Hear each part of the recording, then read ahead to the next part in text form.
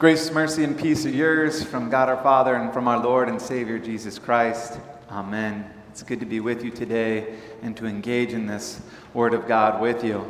Now, our text today has Jesus coming to two different cities and gives us two different stories to examine. Now, prior to his arrival in the first city, we read of Jesus declaring something quite radical for the time, especially to the Jews. See, Jesus' disciples had not been ceremonially washing their hands before eating.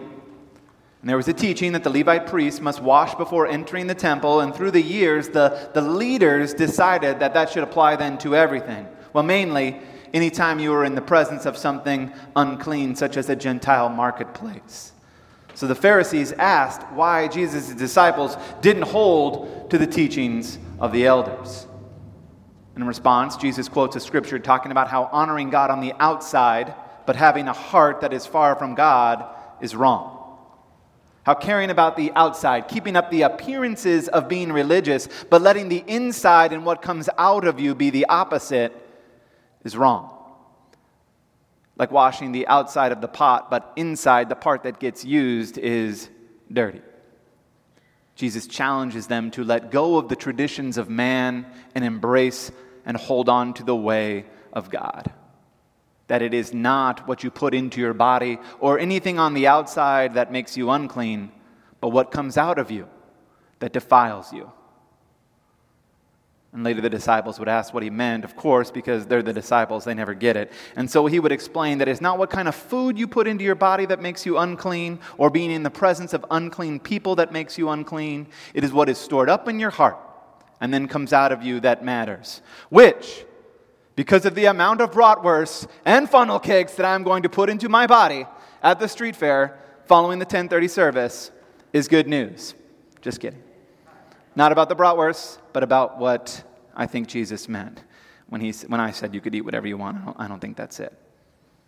But with this understanding, with this context of what had happened previously, with the importance that Jesus is focusing here on our heart, let's move into our text for today. So I would invite you to pull out your Bibles if you brought them with them so that you can mark them up. The text will also be the Mark 7 there in your bulletin. We can look at that as well. Or you can follow along with me as the verses appear on the screen. Now this again is from Mark chapter 7. Jesus left that place and went to the vicinity of Tyre. He entered a house, didn't want anyone to know it, yet he could not keep his presence secret. Jesus is traveling through a Gentile city and region, goes into a house not wanting people to know. Perhaps he is taking care here not to needlessly offend anyone by entering the house of a Gentile. We don't know whose house it is. Perhaps he's just tired. We don't really know.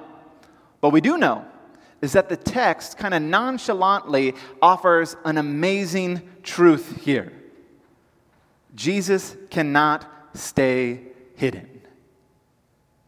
At that, I think we should smile and never forget that. The light of the world cannot be hidden no matter where he goes. Anytime Jesus is present at all, he finds a way to touch lives because he cannot be hidden. And we, right, the light of the world, must remember this. To show him, to speak of him, to bring him in wherever we go. Bring his hope, his love, and to not be afraid, but to boldly show and boldly speak and boldly love. 25 says, as soon as she heard about him, a woman whose little daughter was possessed by a spirit came and fell at his feet. The woman was a Greek born in Syrian Phoenicia, begged Jesus to drive the demon out. So this woman whose daughter is possessed comes to intercede for her daughter. And perhaps since the section before, in the previous text, Jesus wiped out that distinction between clean and unclean foods, can it be here that we have him wiping out the difference between clean and unclean people? For if a Jew would never eat such food, as I mentioned earlier, they would certainly never associate with an unclean Gentile. And friends, of all the people who approached Jesus in the Gospel of Mark, this individual has the most against her from a Jewish perspective. In fact, verse 26 reads like a crescendo of demerit. She is a woman, a Greek Gentile from the infamous pagans of Syrian Phoenicia. If the disciples stopped children from coming to Jesus, I wonder what they thought of this woman and the audacity of her coming to Jesus. Because at the time, it's important to remember that this feeling and belief between Jews and Gentiles was well known. Both sides, Jews and Gentiles, didn't always like each other. And both sides were well aware of what the other thought, aware of the words spoken about each other, aware of the understood rules. Yet the Lord is there at the house. And so she goes. Jesus says, "First let the little children eat all they want, for it is not right to take the children's bread, toss it to the dogs." "Lord," she replied, "even the dogs under the table eat the children's crumb." Then he told her, "For such a reply, you may go. The demon has left your daughter." Went home, found the child healed. Like I said, there were sayings and words, and Jesus seems to discourage the woman, reminding her that the children, the Jewish people, get priority over the dogs, the Gentiles like her. And in that day, Jews often called Gentiles dogs in a very derogatory way. To the Greek, the word dog meant a shameless and audacious woman, used exactly with the same connotation that we use when we call people dogs of a certain gender today. Yet Jesus here did not use the normal word for dogs. In the Greek, he softened it into little dogs, the diminutive there. Jesus is reminding the woman of her place, yet not wanting to push her away. He uses the term affectionately. Basically, he's taking the sting out of the word dog there, the foulness of it. But he is still speaking truthfully to the mission he was given. And the woman responds in great faith, accepts her low place, declares that she is not the priority, accepted that there was understood differences in appearances on the outside, that she has no right whatsoever to be there, yet asks Jesus to meet her where she is. Doesn't argue, doesn't create a big scene, just in desperation is relying on the mercy of Jesus. And you see how he responds. Says her daughter's healed, and the woman leaves and goes. Now, real quickly, it more than likely rubs you the wrong way. I know it did me when I read this story. Jesus calling this woman a dog. And regardless of taking the sting out of the word, using the phrase, I looked at this and I was like, I don't want a Jesus who says that. Maybe you do too. What kind of a God would say that she is a less than? Not a priority, that she wasn't worthy, as if there was something wrong with this woman, as if she chose to be born a woman or a Greek or in a Phoenicia. And if he says that about her, what does he say about me? What if he says that I am less? What if he says that I am not worthy? What if he says that there is something wrong with me? Who of us chose to be born the way we were, chose our race, our nationality, our skin color? What if he says that I was born sinful and unclean? What if the truth is that we are all dogs, and none of us have the right to be prioritized or to be called a child? How do we respond to this Jesus?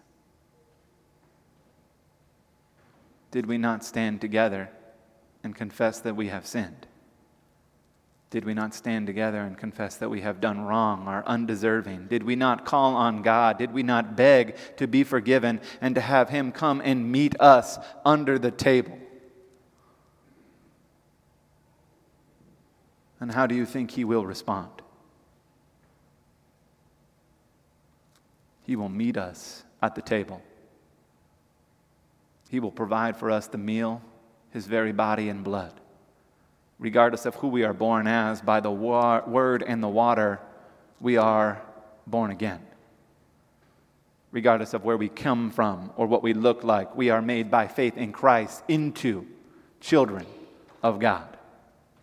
Made new, made whole, fed and nourished, each one of us on account of Christ, made clean. We have a God who comes to us, makes us clean on the inside, does not require us to do what we can't, but in Christ does for us the impossible.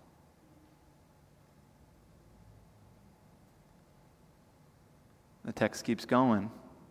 Jesus getting back to the mission of making unclean clean, of taking lost and broken, of taking hurting and ones in need and making them whole. Jesus leaves, and some other people bring a man who is deaf and could hardly talk to Jesus. Another example of intercession here. Friends of the troubled man bringing them to Jesus.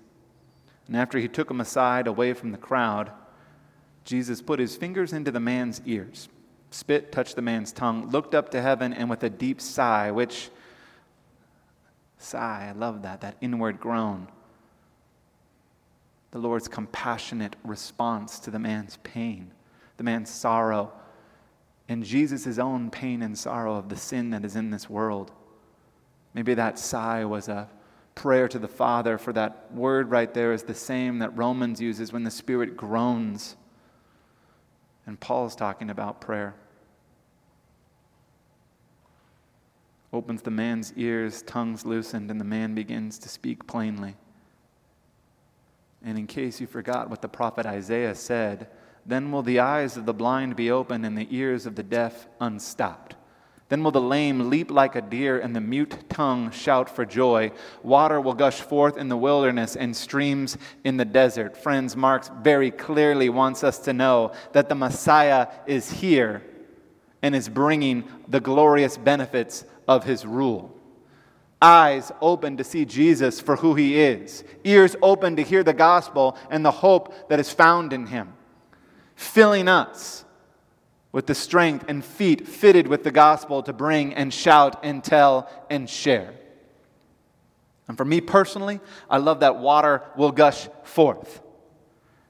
Streams in the desert. There's this beautiful piece that I think connects to this part in Ezekiel where this tiny drop of water out of a temple keeps dropping and then suddenly becomes a mighty river, rushing through the barren wilderness and the dry deserts, all to one place, the Dead Sea, where this river turns that salty, unlivable water into something pure and life-giving. Metaphor for the heart. A heart that is unclean, full of sin, made into something new. The love and mercy and forgiveness of Jesus makes the heart clean so that out of it comes life and praise and love, all to the glory of God. And as we close, I just want to point out one more thing in this text. So let's bring up those verses again. Now, I'm not saying Jesus gave the man a wet willy, but he did do something curious in healing this man. Throughout his ministry, Jesus used many different ways of healing. He healed with a word. He healed without saying anything. He healed in response to someone's faith. He healed in response to another faith of another person. Healed those who asked. Healed those who didn't ask. Healed those who touched him, who cried out to him. Healed those who approached him. And you better believe he still heals today. And I know that everything seems to be spiraling out of control, that every time we look at our phone, it's like looking through the valley of the death with everything that's going on. I know that in this moment, each one of us feels different, has different experiences that we're coming from, different needs, different struggles, different strongholds, different pain and different fears. And if you're finding and asking yourself, what should I do? We come to the table. We come in prayer, we come in humility, we come to our Lord. For he has never left. The Lord is still here with us, reminding us that he is still good, still kind, still the same God who leads through the fire, who separates the sea, who in our doubt reaches his hand out, pulls us up. He is the one who does not change, wins the victory now and always. What can separate us from the love of Jesus? He will meet us. and bring the healing we need. Because every moment of grace, every bit of life where it seemed to be too much, and He pulled us through every single one of those moments, I am convinced, points to where our help comes from, like a million tiny little crosses throughout our lives that show this is never the end. But Jesus does what Jesus does, time and time again. Brings life, hope, and healing, peace to each one of us in different ways. Text ends by saying He has done everything well, all things good. Oh, one more slide, Mark. There it is. Wait, one more slide, Mark. No, that's it. Yeah. Everything well. It's true of creation, even truer of His work of redemption in our lives. Everyone who is hurting, everyone who is burdened by doubt, by fear, by pain, by shame, by feeling different, come to the Lord. See Him clearly. Experience the love that He has for you, the hope in Him, the healing, the newness of life. The Prince of Peace comes to you, meets you where you are at, meets you right here. We keep our eyes in Him and hands out for our hearts to be filled and made clean. I love our text today.